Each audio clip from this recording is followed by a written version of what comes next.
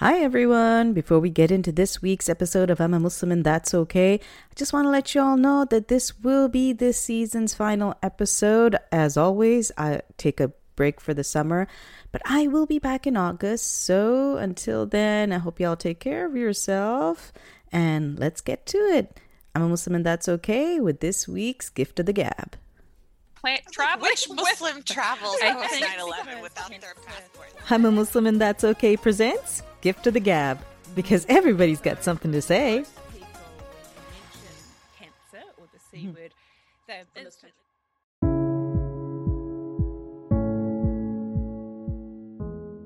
Hi everyone, may peace be on you all, and welcome to another episode of I'm a Muslim and That's Okay. I'm your host Shella, and I am back with another Gift of the Gab, and I have with me my very special guest, Madeline Kanai. I hope I've gotten your name right, Madeline. I should have asked before.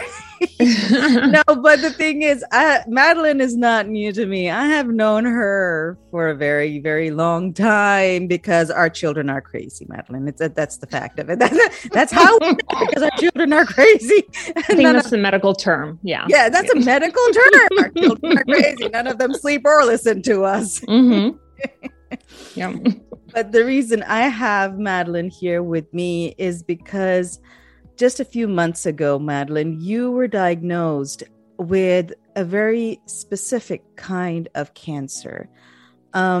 I don't think that I would be able to properly explain this to my audience. Again, it's generally because, we as people are so poorly aware of the many different kinds of cancer. We know there's breast cancer. We know there's lung cancer, maybe colon cancer in the mix somewhere, but we don't realize that there's so many different kinds. So please tell my audience about a little bit about yourself and the cancer you were diagnosed with. So I'm Madeline. I am a mother of one. I have a husband, and we live in northern New Jersey with 2 rescue dogs. And we moved to New Jersey about a year ago. And I really do think that it's because I moved to this area that I was diagnosed so soon. Wow. It's really important, I feel, to keep up to date with your health, but also it's really important to get your yearly checkup and to have doctors who are responsive and responsible. Doctors who can read your blood work and just go, hey, these are a couple of flags. You need to go and get this checked out. Because without my doctor, who was a cardiologist, he was the one who kind of raised the red flag for me. I would not have been diagnosed with my form of blood cancer before it became acute. So acute is when it becomes full-blown leukemia. And cancer goes through a couple of different phases. For blood cancer, which is what I have, it's a form that's called myeloid lymphoid neoplasm with FGFR1 rearrangement. And it's the rearrangement that makes it so rare. And there are about 100 of us in the world who've ever been diagnosed with it. Wow. I think it's, for me, I think it's sort of a diagnostic, I think the reason why there's so few of us is because people who probably died from it or probably had it before, there wasn't this kind of ability to diagnose it down to the exact gene that it affected. So if I could ask, did you have any symptoms beforehand, or did you just go in for, regular yearly doctor visit? Well, now, okay, they would call me asymptomatic. So the kind of typical symptoms that one would get for cancer would be weight loss, which I, for the life of me, could not lose weight. And so I was like, no, it's, I have no weight loss, night sweats. And I'm trying to think of the other, there were 3 kind of major cancer symptoms. So since I was asymptomatic, and it's considered, I was considered to be in the chronic phase. So chronic phase also means that there are no blast cells. So the blast cells are what circulates in your bloodstream. that indicate that you have cancer. It's sort of your body's reaction, right? It's the cancer cells that are kind of floating around. So I didn't have any of that, but my bone marrow was starting to create a lot of white blood cells. I was not getting mature blood cells into my body. I had high platelet count too. So I was like, when it comes to blood work, because I got blood work about once every 4 months through my endocrinologist, because I'm hypothyroid. So I have to go see an endocrinologist, and I see a cardiologist once a year too, because of some congenital issues, not myself, but there's some family issues, cardiac issues. So I've been going to see a cardiologist, pretty much all my adult life, ever since I was around 16. And every year I went in, and every time I moved somewhere new, cardiologists would say, "What are you doing here? You're perfectly healthy. You are, your stress test is like you aced it. Your echocardiogram is fabulous. You don't have anything going on." Right. And so I kind of put the cardiologist, I didn't think that it was very important to keep up with it, like not as much as I would with my yearly exam, or, going to the OBGYN or something. Like I just didn't really kind of prioritize it. So I would go once a year, but I would say, well, I can wait a few months. I don't have to go right now. Yeah. Or like, getting my teeth cleaned, which is every 6 months. Right. I was like, oh no, I can wait a couple of months, or I'll go when it's convenient for me. Right. And so I'm really glad that I did go see a cardiologist when I did, because he drew blood I had a blood test only about, I think, like a month before I saw him. And that blood test showed that everything was fine.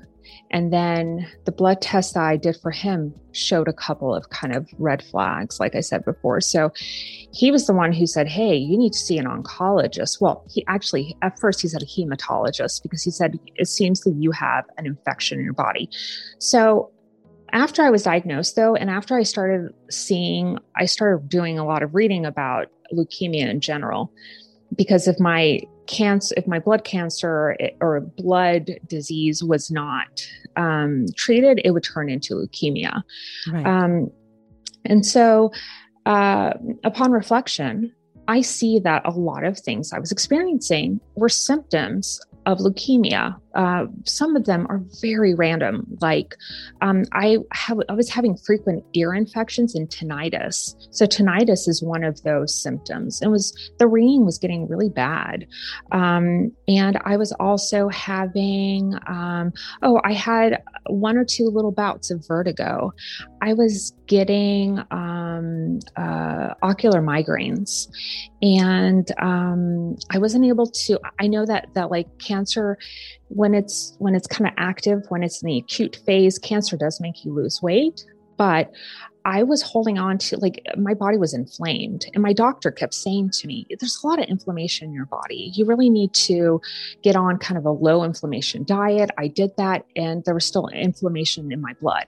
So he kept saying, I kept telling him, "I'm having excruciating migraines." Now, migraines run in my family. So I thought, well, this is par for the course. My grandmother and my grandfather on my mother's side both had migraines.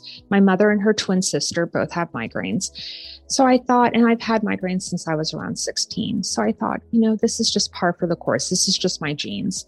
Right. And so I thought, well, this is just sort of my body breaking down. I'm in my 40s. I have, achy knees and achy hips. I've taken really good care of myself throughout my whole life. I've eaten an amazing diet. I have not, been excessive in drinking or anything like that. I have always been very conscientious about what I was consuming. I was always moving my body. I was doing high intensity workouts, about, I think, like a year and a half or 2 years before I started, before I was diagnosed rather. And the reason why I stopped going to a gym was because I was hurting myself. I was tearing muscles, and I didn't know why. Yeah. So I was doing weights. I was doing pretty heavy weights for a woman, I think, or at least for me. And I wasn't recovering like my friends in class were. So, and I was like, what is this all about? Well, after I got diagnosed, I realized it's because my body couldn't really heal itself. I see. Yeah. So, I mean, and that's the thing. You had all of these symptoms, but it's so hard to piece it all together, especially, as women. We're like, oh, we get, things go up and down, and we're like, okay, you're hurting today, you won't be hurting tomorrow. We push through these things. That's the thing. How would anybody be able to, like, for the kind of cancer you have, be able to get an effective diagnosis? Like, if somebody really suspected anything, like, that's the thing. They would really need a good doctor to be able to, like, take in all the blood work seriously. And that in itself is hard to find, that, somebody who would take all your symptoms seriously. The cardiologist who referred me to the hematologist, he said to me, he sat down and he said, I realize that women's pains are minimized. Right. And he said, I want you to be honest with me as a woman. And he said, I'm not trying to be sexist. What I'm trying to say is that societally, we go through so much physically, and we aren't really given a lot of support, honestly. Like, postpartum, we are supposed to leave the hospital. In the US, we only spend 2 or 3 days in the hospital. Maximum. And even with the C-section, you leave after 3 or 4 days, and they say, well, you're able to walk, so you can leave. In other countries, women stay for like 10 days in the hospital, recover, get their bearings. They're able to be fed by others, be taken care of. So, so my doctor essentially said, women's pains are minimized. Please tell me, are you feeling anything else? And I said, well, yes. I listed all these different symptoms I was having. I forgot to mention, I also was having a very hard time regulating my body heat. My body temperature. I was feeling really warm, and that's another, symptom of leukemia. So, yeah. And he asked me some questions that I realize now he was trying to see whether or not I had leukemia, because he said, have you been treated for cancer before? And I said, no. He said, have you been exposed to a large amount of radiation? I said, no. Because the symptoms, my blood work was showing the blood work of someone who had the type of leukemias I had. So, you can't be diagnosed just by blood work alone for blood cancer. You have to get a bone marrow biopsy, and that is not. If you're going to the right person, it is not painful. It is very fast. Psychologically, it's scarier than it is physically. Yeah. Right. So, you kind of have to like amp yourself up, and it sounds scary to go through your skin and go through bone and to get into the middle of your bone. I know. I'm getting the heebie-jeebies just listening to it. I'm sorry. No, but it's necessary. And that's the thing. When you got your formal diagnoses, I think that's the thing. Do you fully comprehend that, I have cancer? And what is the feeling like after that? I think it's important for people to realize that it's not like any other disease, because there's so much stigma attached to it. Yeah, a ton of stigma, because some of the first questions I got was, what did you do? Like, what did I do to not cause this, but like, oh my gosh, like almost people realizing that someone who was seemingly healthy and someone who had always taken care of herself, they were like, what happened? And I said, well, I think they wanted me to say, I don't know, I chomped on some kryptonite, or like, I ran through an x-ray machine. Like, people want to make sense of it, right? Oh no, I've been mining, coal in my backyard for the 70, on the down low. You have a uranium stockpile somewhere. That's exactly. Yeah. I've been playing with this stuff. I don't know. It's like silver. It's really cool. Oh, it's mercury. Oh my gosh. I didn't know that. But people want to assign some sort of reason. And like, honestly, it just happens. But it just happens. Yes. Yeah. And I did not know that. I didn't know anything about blood cancers, nothing about them. there's cancer in my family. And I've always been very aware of that. You know, my mother's, both of her sisters had cancer. One of them died from it. One of them is a survivor. And then her brother, who was adopted, but he's like a cousin. He was my grandmother's cousin. Right. He also died from cancer, but he died because of exposure to Agent Orange during the Vietnam War. He was a helicopter pilot. Right. Yeah. So he died. I mean, it was a very long and like horrible process. So, you know, I kept thinking, oh my gosh, this is like, I thought this is it. This is going to spell my doom, because I'd had so much mortality in my family from cancer, you know? Yeah. And I mean, just in one generation now, my grandparents, they were all healthy, and, you know, my grandparents, they lived through wars, and, and they were fine. So I thought, why us? It was just a very bizarre thing. And one of my great grandmothers also had breast cancer. So, but it was like later in life. And that's kind of the weird thing about cancer, is that if you catch it when you're young, recovery is good, but because your body produces so many, like, cell turnover is much faster, the cancer can spread much faster. But when you're older, and, you know, recovery is a little harder, but the cancer cells don't grow as quickly. Is what was explained to me. So they said, you know, so my doctor said, well, you know, you're young, you can beat this. You'll get through this. But I didn't realize it was just the beginning of this long process. I mean, this is going to be a lifelong journey. This isn't just, you know, it's a chronic type of leukemia. So this is something that is in my gene. So the gene, we all have this gene, but in my case, it got turned on. There was some sort of, for whatever reason, you know. So for you, from my understanding of it, is that you genetically, you can't stop producing the cancer. Right. Yeah. So there's not a lot known about the FGFR1 gene when it comes to genetics, but both of my aunts and I have FGFR1 caused cancer, but they're expressed in different ways. So, and this is just something I found out just from reading it. So it was something I was born with, and I am just sort of genetically more susceptible to get cancer. And then this is just the type that just started kind of turning manifesting on itself. Yes, exactly. Yeah. So, and once it's like turned on, or once it starts being activated, you can't like stop it. You can't stop it through diet. And that's another misconception people have, is that your diet will somehow, whatever it is. Yeah. It's kale, Madeline. Yes. Kale solves everything. Oh no, it's actually vineor. It's apple cider vinegar. Apple cider vinegar solves everything. Unfiltered. Yeah. But I'm sorry. No, it's so true though. People really want to have simple answers, but this is a very complex disease. And cancer is just like an umbrella, right? It's like saying, okay, like a hair. It's like hair. Hair comes in different thickness, different kinds, different, density.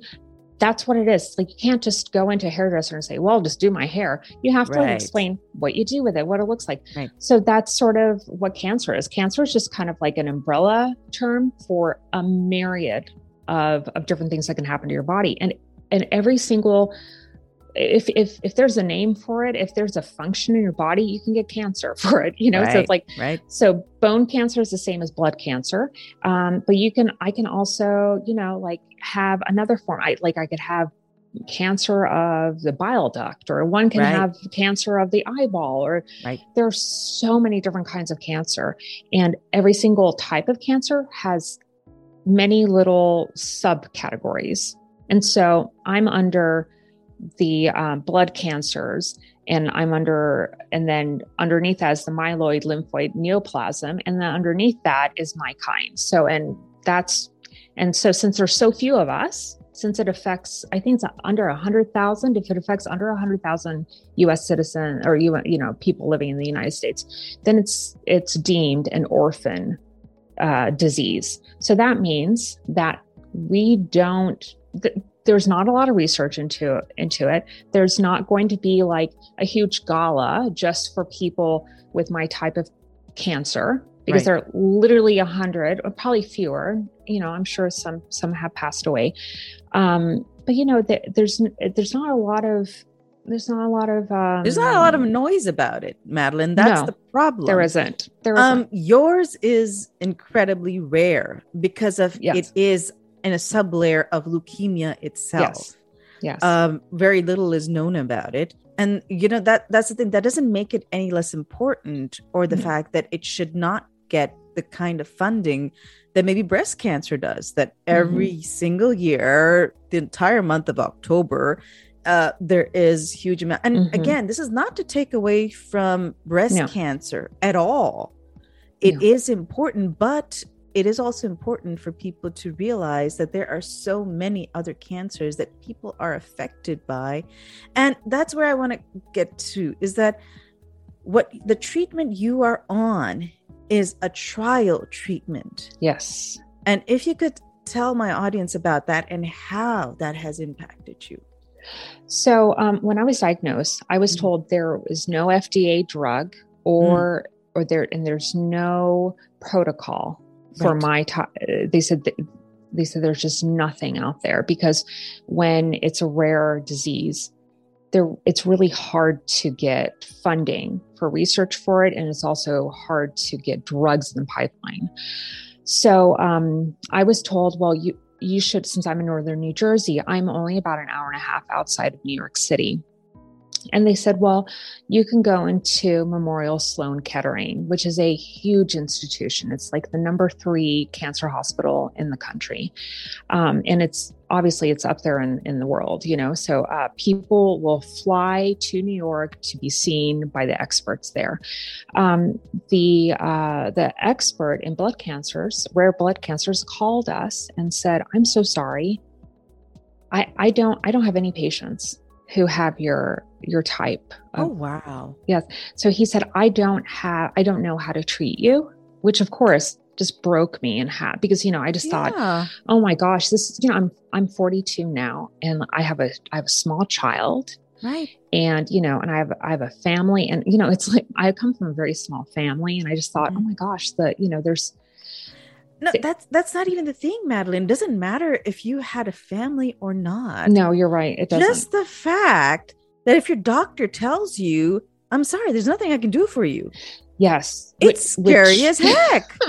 because we think that doctors and science have all the answers, because we think, well, there's very few unknowable aspects of life anymore, is what we think. We have, we're able to monitor our sleep through smart watches, and we're able to geo-track people, and we're able to look at photographs and break down, where this person's located. There are crimes that are solved, which were once thought to be unsolvable. Right. And we think that the human body is one of those things that we have already figured out already, but there's so many things that are unknowable at the moment. So when the expert at MSK said to me, we don't have a protocol for this, but I have spoken to one of my colleagues down at MD Anderson in Houston, and he has a drug trial going on. And I thought, oh my gosh, what are the chances of this? First of all, when I heard drug trial, I thought, this is scary. This is going to be risky, and I thought, oh, this feels almost like exploitative. Like, oh my gosh, they're taking a bunch of people who are desperate, because when you have cancer, it doesn't matter what kind it is, you are desperate. You want to survive. You want to, or at least that I did. I know some people go through massive depression, and they have they have ideations of ending things, but I had this, I had this energy and this spirit coming from me that was like, you need to survive. You need to get through this. You need to do this. And I've never fought harder than I ever have for anything. And so for me, it was just really, really hard to hear that there was no, that even an oncologist at MSK didn't know what to do for me. And so when he told me that there was a drug trial, I said, my husband, Tora, he actually was the one who contacted MSK the day of my diagnosis. He came in with me to get my bone marrow biopsy, and it took 2 weeks for the molecular kind of results to come back to get an exact diagnosis. So about a week and a half after I went to go get my biopsy, it was a Monday.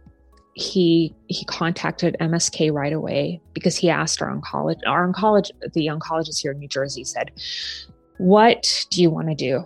Do you want to go into the city? Do you want to be treated here?" And I said, "Well, this is a rare blood cancer, so I imagine I need to get the best of the best, right? I need to like really kind of get a specialist." And he said, "Yes." He said, "Well, I will refer you to my colleague at MSK." And then, and my husband got right on it. He called them. He sent in all of the paperwork that I needed. And honestly, I was so numb and I was so scared.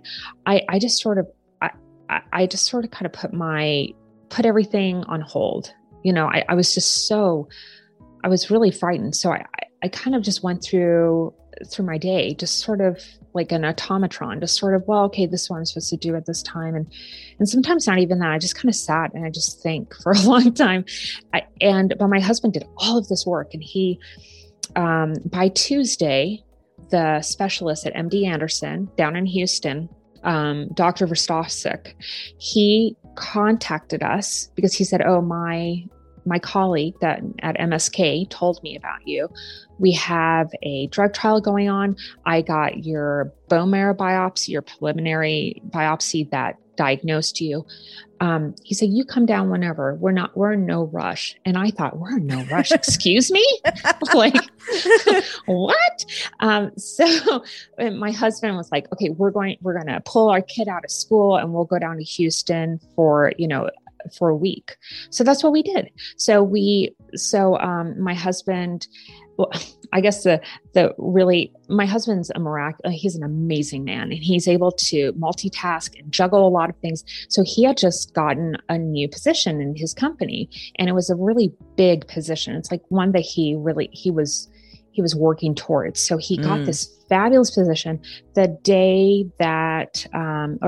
week that I went in to the week that my doctor, a hematologist who became my oncologist in New Jersey, he said to me, "Hey, I think you have leukemia and you need to get further testing." Wow. So that week, and I came home and I said, "Hey, I was like, I don't mean to distract you from like learning your new job, but yeah, this is what's being, dropped on our laps." So, so he was like, "Oh my gosh, yeah, whatever you need to do." He's like, I will go and I will do whatever needs to be done."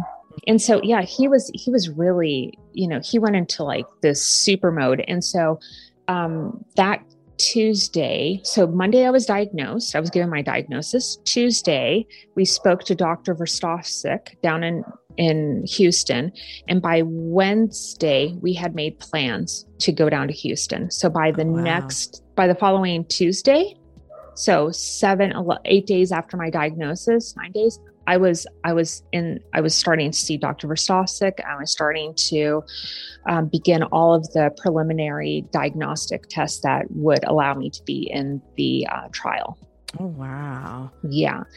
So that gave me tremendous hope, because what every doctor told me, whom I spoke to along this kind of chain of doctors. And that's the great thing about oncologists. They all speak to each other. Right. They're all connected. They all meet, at least once a year, more and more. And they're always exchanging information. So if one oncologist can't treat a patient, they will say, they'll say, "Who else can treat, this patient?" And they are the most dedicated doctors I have come in contact with. My oncologist at MD Anderson is on his email 24/7. I mean, he is dedicated. I will send him emails at 9:00 at night, and he will call me if he needs to, or amazing. He will. I know. And I thought, gosh, his poor wife and kids, because, he's having to give up a lot, but his work and his team's work, because he's also a researcher, they have led to people like me with orphan diseases to have to have a drug that gives us an 80% efficacy. I mean, that is Yes, for any drug, for any cancer drug, to have that high rate of efficacy is nearly unheard of. Right. So the fact that they found this one pill so it's not technically chemotherapy, it's called targeted therapy, because what it does is it aims to turn off that gene that causes my cancer. So chemotherapy is just sort of, it kills all the cells in your body, right? But this is therapy that is specific to that gene. So it's nothing short of a miracle. And I know that the people who were in the process of researching this and developing the drug, they will say it's millions of hours of people researching. And so, but from my perspective, from the perspective of the person who's the patient, it's a miracle. I mean, it's just miraculous. So so but the thing was that I had to take all of these tests. There were about, oh my goodness, blood tests galore. I think about maybe 80 blood tests. Oh, wow. I mean, they don't draw 80 vials of blood, but like over periods of time that they do have to check levels of different things, just to make sure that you're doing okay on a drug, on a trial drug, basically. Yeah. Yes. And they also have to make sure. So they have to make sure that the initial test was right, because there are many different types of FGFR1, leukemia or like FGFR1 sort of related cancers. So they had to make sure. So they did another diagnostic bone marrow biopsy. They only take about 25 minutes, 20 minutes. If you go to a cancer hospital, they're really fast and they do it. They're in and out. So that wasn't so bad. And then I had to go through a full day of pretty much like testing on and off. So I went in for a PET scan, which is where they, you're given an injection. Well, it's kind of a drip of like, of radioactive. Of course, I don't know any of the particulars, so I apologize greatly. This is coming from like a layman's perspective. Right. So I apologize. But and then you have to wait for an hour for it to go through your veins. And then you go into, it looks like an MRI machine. Right. And so, they last about anywhere from, I think like 35 or 25 minutes to an hour. Wow. I kind of went to my like Zen place. Like I was like, okay, Madeline, this is when you like do your meditating and this is where you kind of like zone out. So I was like, okay, thinking about things, because no one likes to be in a tube. And so I did that. And then my day was about, I think I had about a 12-hour day that day, a 14-hour day. Wow.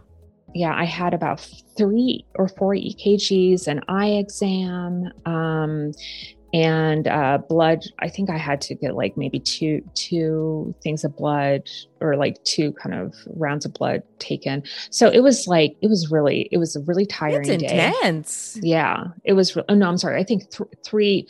I had to take the medicine, wait an hour, and then I had to wait. No, I had to wait 2 hours, then 1 hour, then another hour. And so I was going from one arm to the other. Right. It was just a lot of, I was just like, oh my gosh, just get me out of here. And I couldn't eat either. I had to fast. Oh, wow. So that was really horrible too, because also this medicine, it can affect your eyes. It can affect your heart. And, you've been following me, but your listeners won't know, but like, and I'm sure the people who are listening to me, but not seeing, they won't be able to see it, but my nails are falling off. It's the old nails that were, that I had during my kind of intense treatment dosage. Yeah. Right. So, and these pills are very innocuous looking, once I got the pills in my hands, I thought this looks like a baby aspirin. Like it's like a little dot. It looks so innocent. And you think, oh my gosh, this is what's going to cure me. And I don't know if it's psychosomatic, but the first dose that I took, I felt like that the day after, I felt horrible that evening because I was hungry and I was tired. And things were not working out. Like things were just really on top of the pre-cancer. I just wasn't feeling great. But that morning I woke up and I could walk without feeling out of breath. Oh, that's another thing. Being out of breath. That's another leukemia. Yes. And I thought I said to my husband, my gosh, I'm getting kind of like, right. You're like, I'm not as young as I used to, but then that's not the reason. No, that wasn't the reason. No, not at all. Because he said to me, well, maybe you need to like run again. Maybe you need to like, I was thinking about getting a Peloton again. I was like, oh yes, but I would get so fatigued. I would do things also because we were in the process of unpacking the house. Mm-hmm. And for 2 months, I sat on the couch. I just told my husband, I said, I can't do this anymore. I mean, this was like after we moved in. So this was 2021. I sat on the couch for about 2 months because I said, I feel so poorly. I feel so sick. I can't do anything. I have no stamina. And he was like, oh, it's probably because you're depressed. And I said, well, I don't have clinical depression. I was like, I don't know what's going on. I don't have any other symptoms of depression. I just need to sit. I'm tired. So anyway, I'm sorry. I got away from your original question. The thing is, I mean, you just started your drug trial. Okay. Yeah. And now you are a couple of months into it. So, I mean, tell us that initially, what's the difference from then and now? And per your diagnoses. So, so when I began, my white blood cell count, so anyone with cancer will have high white blood cell counts, and especially with leukemia. Right. For someone with leukemia or with pre-cancer, they call it, it's not full-blown leukemia yet. I need to like really kind of watch what I say, I think, because leukemia sounds scary. And I mean, my blood condition. The danger is still there. That's the thing. Yes. It is the starting point, as they say. It's pre-cancerous, basically. So it's like having like, I don't know, like lung infections and then it leads to COPD or something, it's like. Or even with breast cancer, there are precancerous cells that if they detect it early enough that they do like, you're at high risk now for breast cancer. And it's the same thing for what you're going, that you had precancerous detection. And that's why your treatment was so integral before it became full-blown leukemia.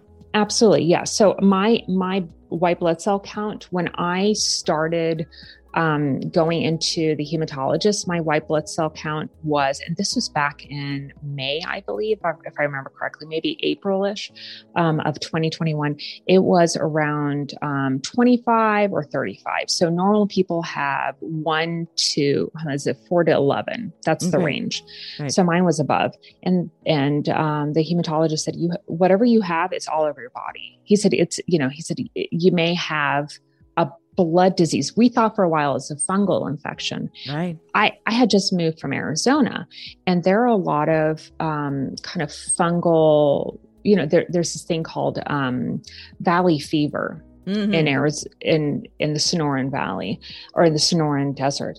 And it's a fungal infection that affects your brain. It's like it kind of attacks your neurological a system. And I thought, well, it might be that. And he asked, have you gone to any tropical locations? Well, yes, I had, So I thought, I went to Thailand, and I said, well, but that was several years ago. And he said, no symptoms. I said, no. So he was kind of chipping away at all the different possibilities. And so by the time that he said, I think you have pre-cancer, I think you have blood cancer, my white blood cell count was around 50. And by the time by the time I started my trial, which was November 12th, 2021, my white blood cell count was out of 55. So it was like, it was very high. Yeah.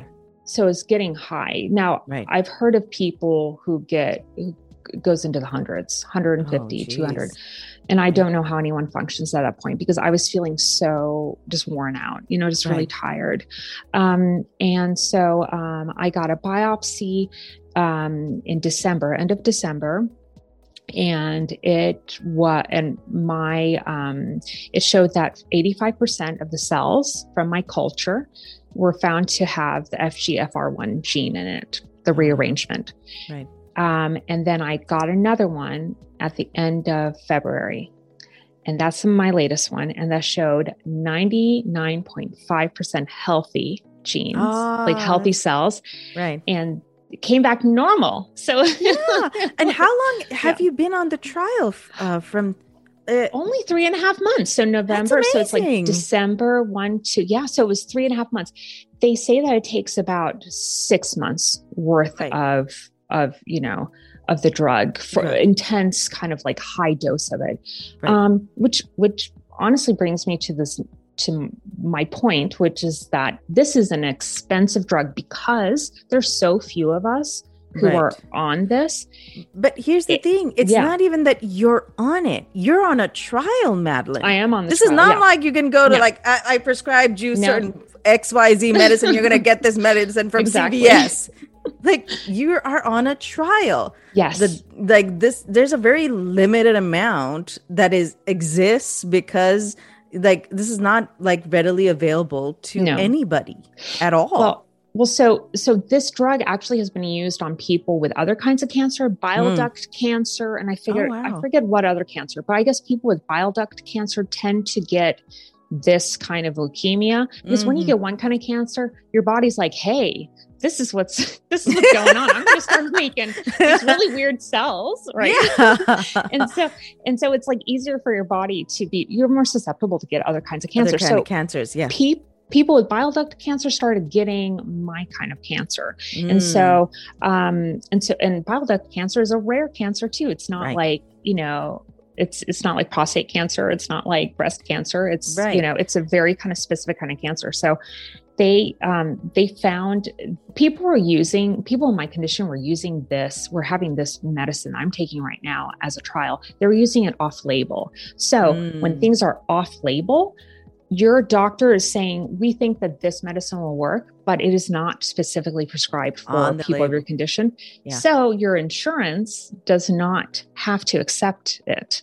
Yeah. So, that's my other thing. Okay.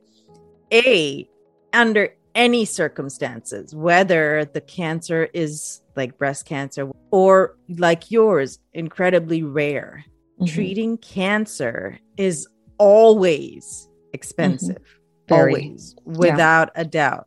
It's not even just the drugs or the radiation, the chemotherapy that people go through. The amount of tests and everything that goes with it, even other things that go with having cancer is expensive. Very. So I want you to like really break it down. Like for your trial. I mean, you're not just, it's not just the drug. You are living in New Jersey, but you're coming to Houston on a very frequent basis. Okay. Yes. All of this factors in.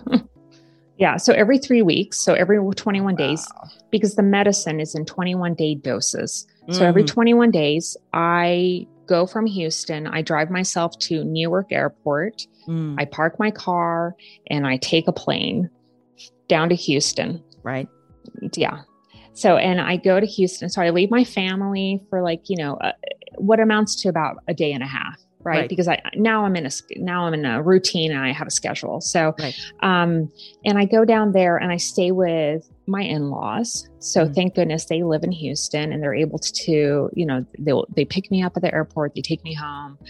They feed me a fabulous meal. And then the next it's day, important. The thing is, otherwise you'd be in a hotel and you'd have to like figure out where you're going to eat in your next meal. Yeah. It's expensive. It is very expensive. Yeah. And now that people are flying again, it's gotten more expensive. Like ticket prices have gone up, $200 or something. And $200 doesn't really feel that much. Of course, if you're going on a trip or something like once a year, but when it's every 3 weeks, it adds up. Yeah, it does add up. But but the drug is free. So they give you the drug for free because they're testing, but all the tests are not free. So every single doctor's appointment is, I have to pay for, and I have to get an eye exam every 62 days. I have to get a bone marrow biopsy every 62 days. Is that covered? Is the biopsy covered? Nope. Oh, and biopsy without insurance. Even through insurance? Yeah. Your insurance doesn't cover it? No, not all the way. So without insurance, it would cost me about $18,000 for a biopsy.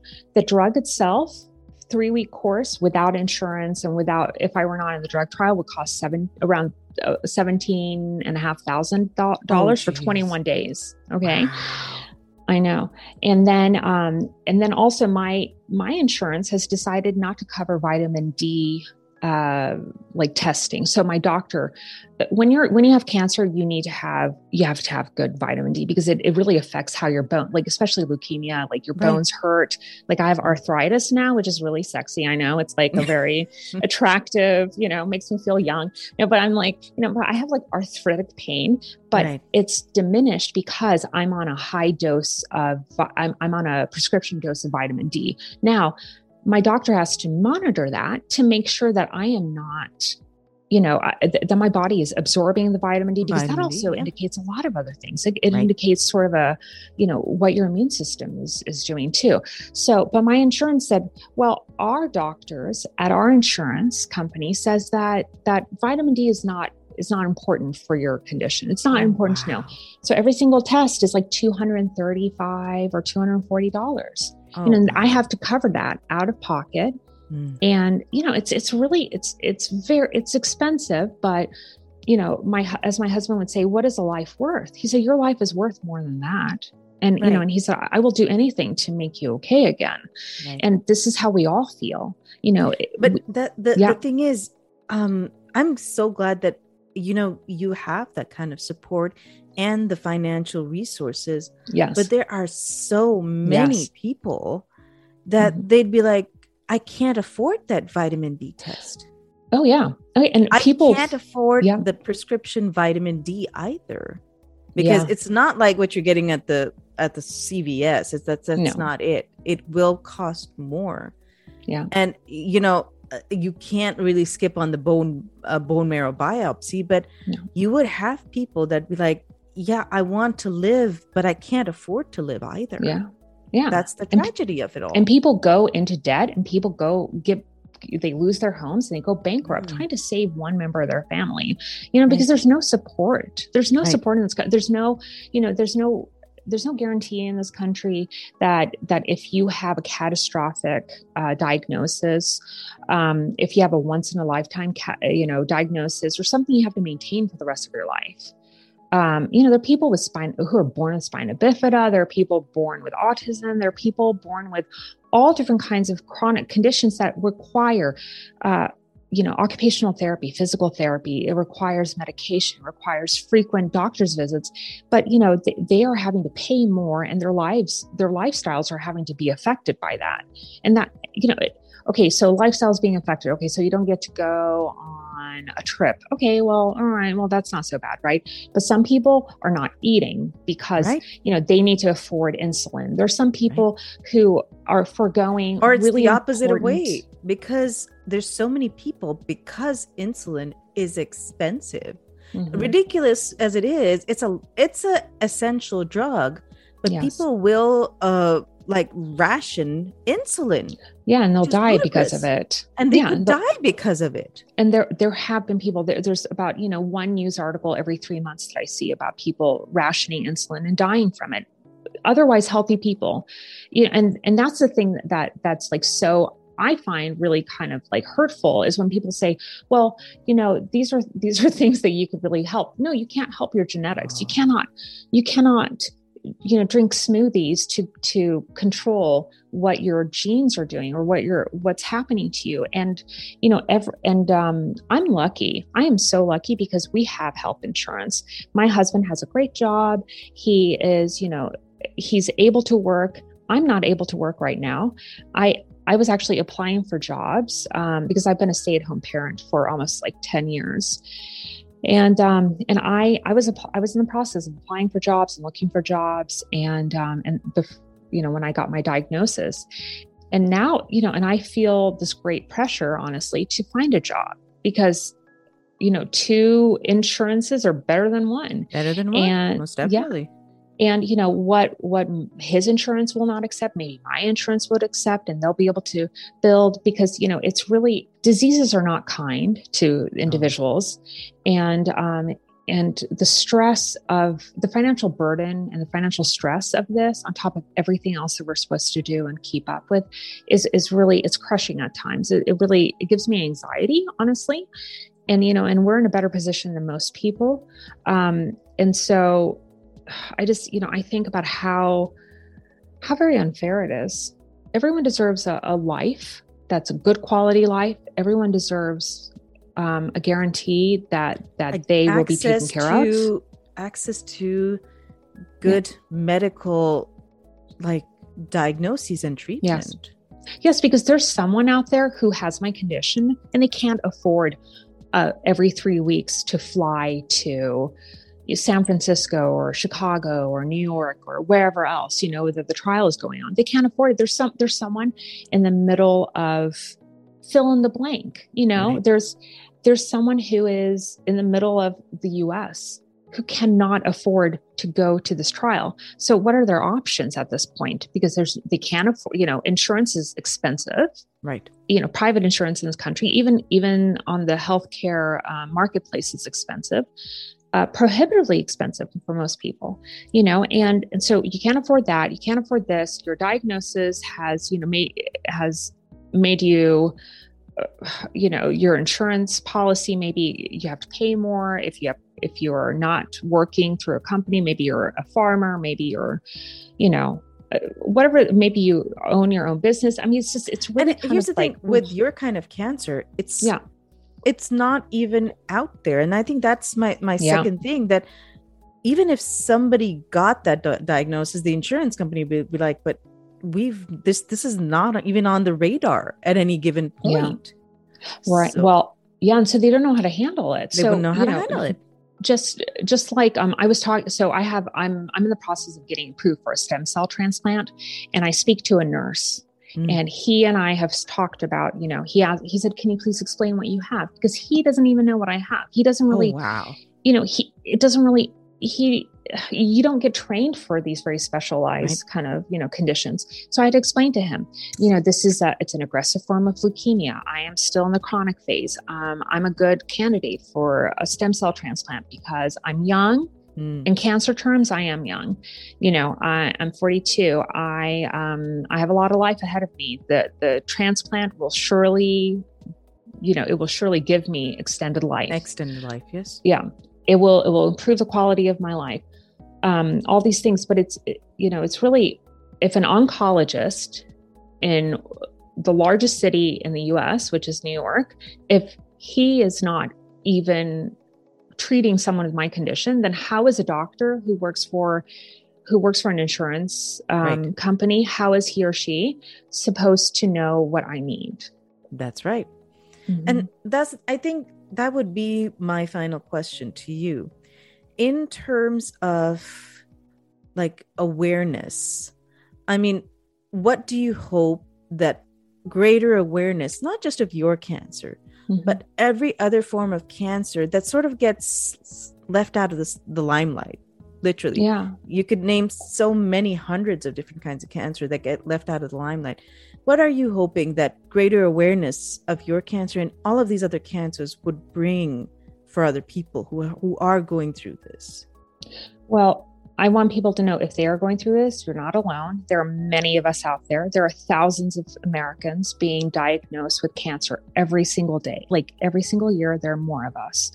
A lot of our cancers are not, straight shots. You can't just say, well, if you take this and that, you'll be fine. A lot of us have very complex cases.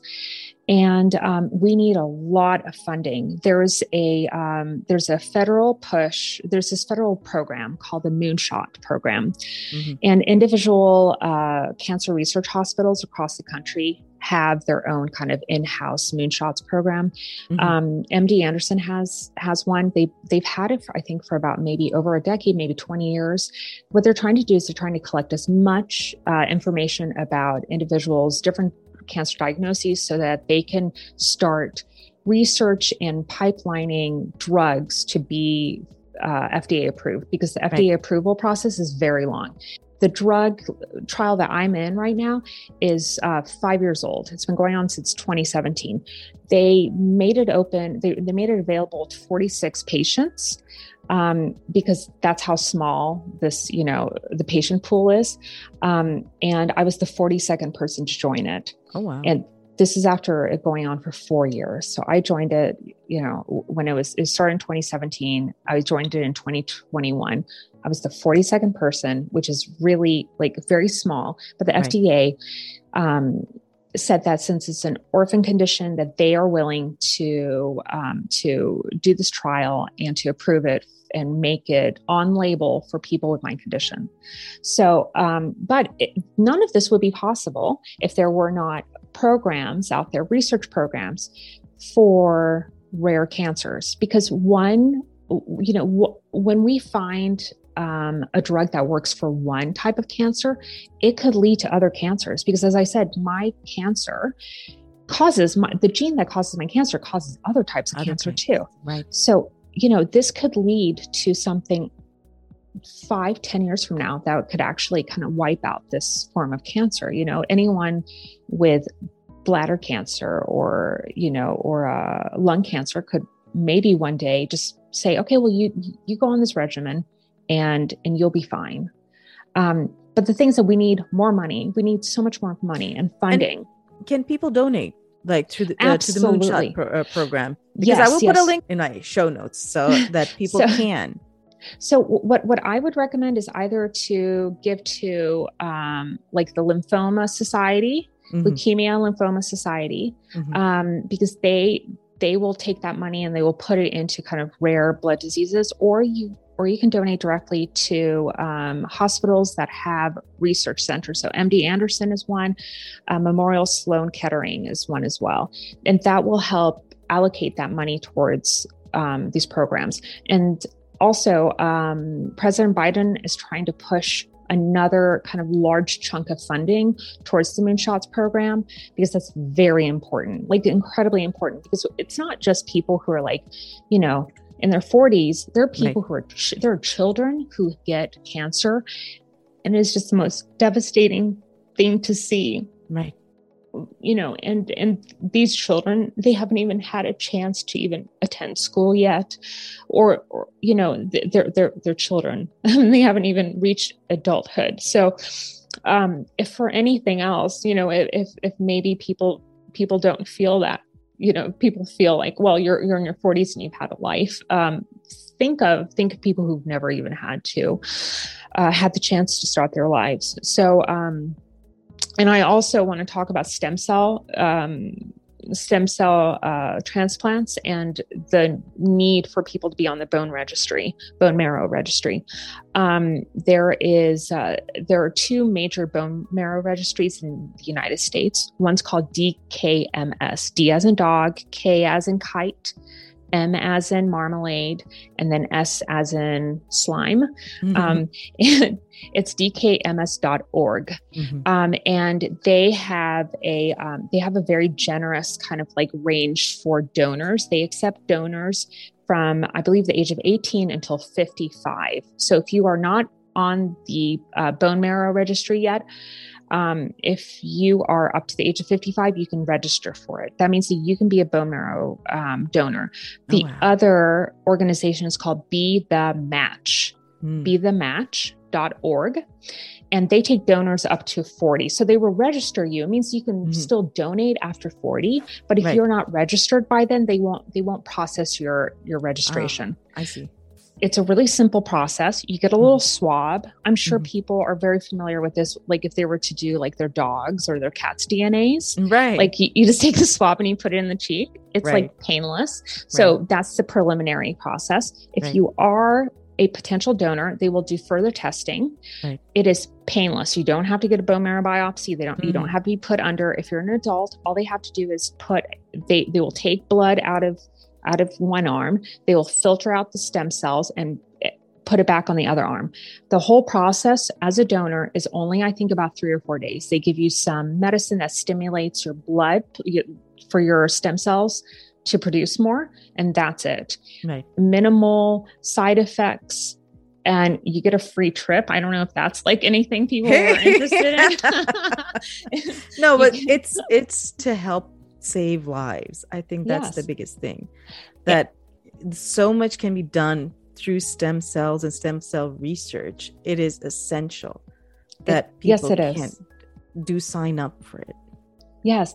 And it's very fast. And like, I think only about 30% of people who need a stem cell transplant can find matches within their own families. Oh, So wow. I have a half brother, and he's not a match in any way. So it's on a 10-point scale. He's not even 5 points. Well, he's my half brother. So of course he wouldn't be 5 point, unless we got the same exact genes from our mom. Right. But, and he wasn't even a 2-point match. He was a 0-point match. Oh, wow. Yeah. So that was kind of shocking. I don't have any other siblings. Right. I have a mother, but she is elderly, Right. she's in her 60s. I have a child, but he's a child. Right. And so, I don't have an obvious match.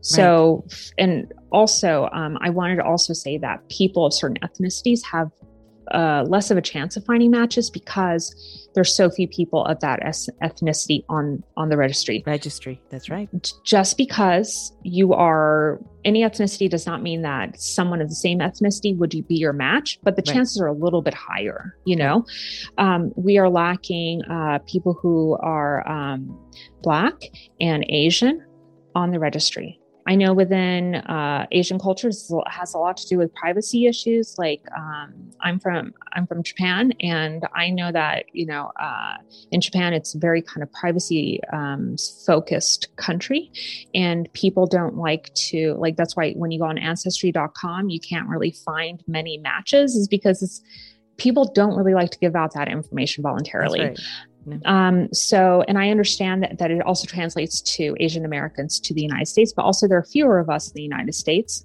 Right. So it's really important for people to get on the registry. Also, people who are mixed ancestry, we have a harder time finding matches. So I'm mixed as well.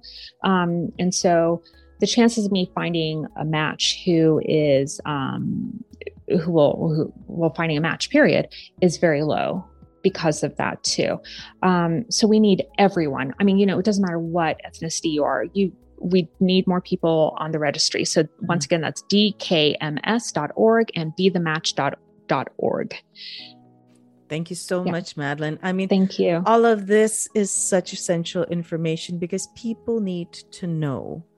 And that was the purpose of this, because what you're going through, and I'm not saying not to minimize it in any way, a form, because it is scary and it is so much to take in. But the thing is, as you'd said, you're very fortunate. There's so many people out there who don't have the kind of access, and we need to be able to create more access, more treatment options for them, more awareness for them, that they can be helped as well. And that is why, I'm so grateful that you agreed to come on. Well, I am incredibly grateful. Thank you so much for having me on. It's just been a delight. And thank you for asking me to speak on this, because it's been a long time coming, Madeline. We've known each other for too long. I think we've known each other for about at least 5 years, 6 years, right? At least. Yeah. I remember, chatting to you about how to get a kid to sleep and how to get that's the madness that we share. Okay. Children that are not sleeping and not listening to anything we're saying. I know. Well, what has changed? Just the age. That's it. Yeah. That's it.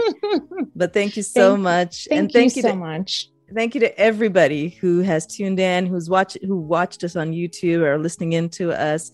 Y'all take care of yourself. Please, if you can, donate to your cancer research centers and be a donor.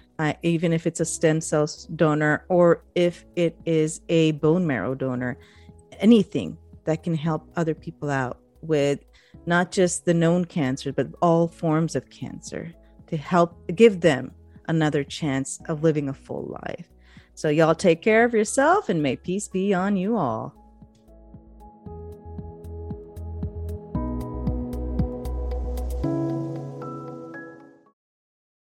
Thank you so much for tuning in to I'm a Muslim and That's Okay.